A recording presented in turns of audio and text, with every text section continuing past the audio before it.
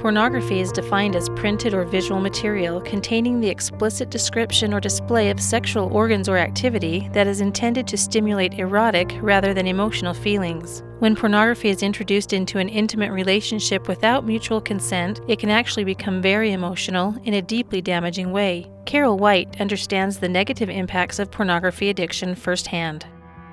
I am very open about my story. My father had a pornography addiction, and I married a man who had a problem with pornography addiction. So I've had the effects of pornography in my life throughout most of my life. Throughout many years of their marriage, Carol's husband, Sean, minimized his pornography addiction, rationalizing his behavior, and even blaming his wife.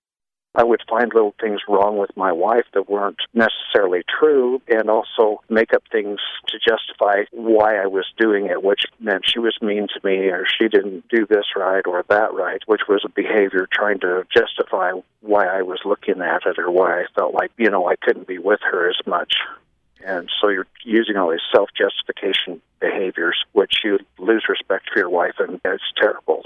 Carol acknowledges that an addiction to pornography can also be painful for an addict. Her father went to his grave with his addiction, and her husband struggled for decades. A lot of men don't want to be where they're at with the pornography addiction. My father told my mother that he wished he would have been able to overcome it. For Carol and Sean, a pivotal moment came in their marriage when Sean's addiction resulted in major depression and suicidal ideation. Sean was hospitalized, and Carol made a heart-wrenching decision to separate. Together, they discuss how the story unfolded, ultimately resulting in hope and healing. Sometimes in relationships, there are some hard things that have to occur to help change the experience. And what happened for me was I felt very strongly that I needed to leave in order for him to wake up and see. I was fortunate enough to have a husband who cared more about his marriage than he cared about the addiction, and was willing to make the changes that he needed to make. What happened for me was I kind of went through a journey or experience where I came to understand that I had to work on me first and heal myself. With all the background that I had, I sometimes felt abused by my husband.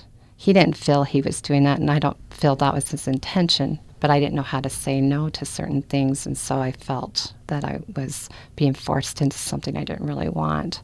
I feel that there's been a lot of shame involved with pornography and sexual intimacy, to the point that we can't heal it until people quit hiding. A lot of times when I was doing things trying to fix my husband, I was actually making the problem worse.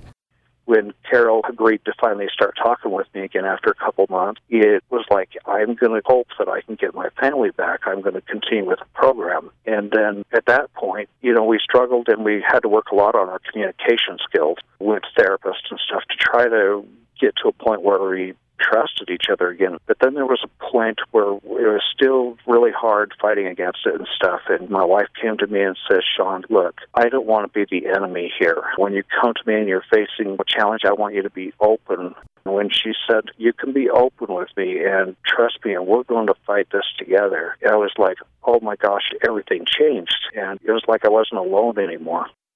Christine Price, a licensed mental health counselor, provides an interesting perspective on relationships between men and women whose marriages are threatened by pornography addiction. Her insight reinforces a defining moment in Carol's life. On one side of it, you've got too much. You've got people who are very self-centered, very focused on their own needs, and have this agenda that typically serves themselves.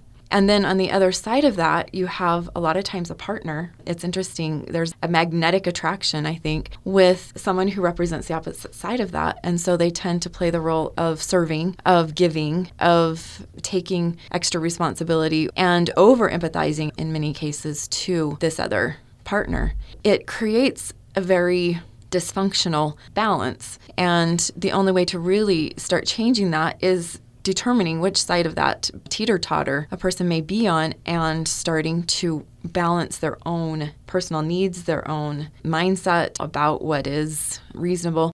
I work with so many women that feel guilty about voicing their own needs. That's just as difficult, I believe, as the other side of it, because it becomes so ingrained. Sometimes you'll see a pendulum, and I encourage women to go ahead and move through the pendulum if that's what it takes, so that they can end up in a balance. A lot of that is addressing issues of codependency, and of also looking at history. because typically I will find that those traits have been there since childhood. The solution is tracing it back and healing all the way through.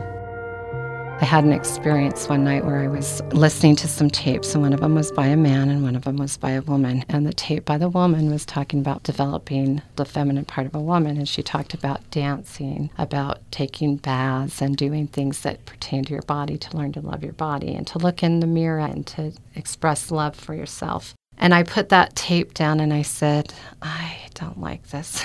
I went to bed that night thinking about that, and in the middle of the night I woke up with a thought, and the thought was, you cannot be complete and whole with who you are until you develop your feminine side, and that is developing those qualities and traits and accepting yourself as a woman. That was kind of a big wake-up call for me because I didn't realize that I wasn't comfortable in my body. As Carol's self-image improved and Sean addressed his addiction, their marriage improved dramatically. Now, they share what they've learned with other couples, hosting webinars and marriage repair retreats. Their business is called Stillwater Experiences. There was such a change in our relationship. You see your wife with different eyes, and you value how much they care for you, and there's such a deeper respect and so much more trust, and it takes away the noise that's in your mind. You can focus on things that work better. You kind of even enjoy your whole life and everything around you so much more when this noise is gone, because that noise is you trying to figure out a lie to cover things up. You're always living a lie. The peace that you have after that, once you come together, is tremendous. I have a passion for saving marriages and helping families, and my goal at this point is to help strengthen marriages and families and show them that this addiction can be overcome. Families and marriages can be saved, and there is hope and there is healing. Christine agrees with Carol, and she emphasizes that the solution, both for pornography addicts and for their spouses, comes from within. Reflecting on her own personal growth and the strides she and Sean have made in their marriage, Carol shares a poignant concluding message. The power to change your life is within reach, and it is because it's within yourself. It's that process of going within where we find our power. From my own story, I was in those shoes of feeling alone and feeling that things were hopeless. It took me 30-some years to get to where I'm at now, but I know without a doubt we can all be healed and we can find our value and our purpose. I just say don't give up. Don't give in to the belief that you're not of value, because you're of greater value than you'll ever imagine. For Utah Public Radio, I'm Jennifer Christensen.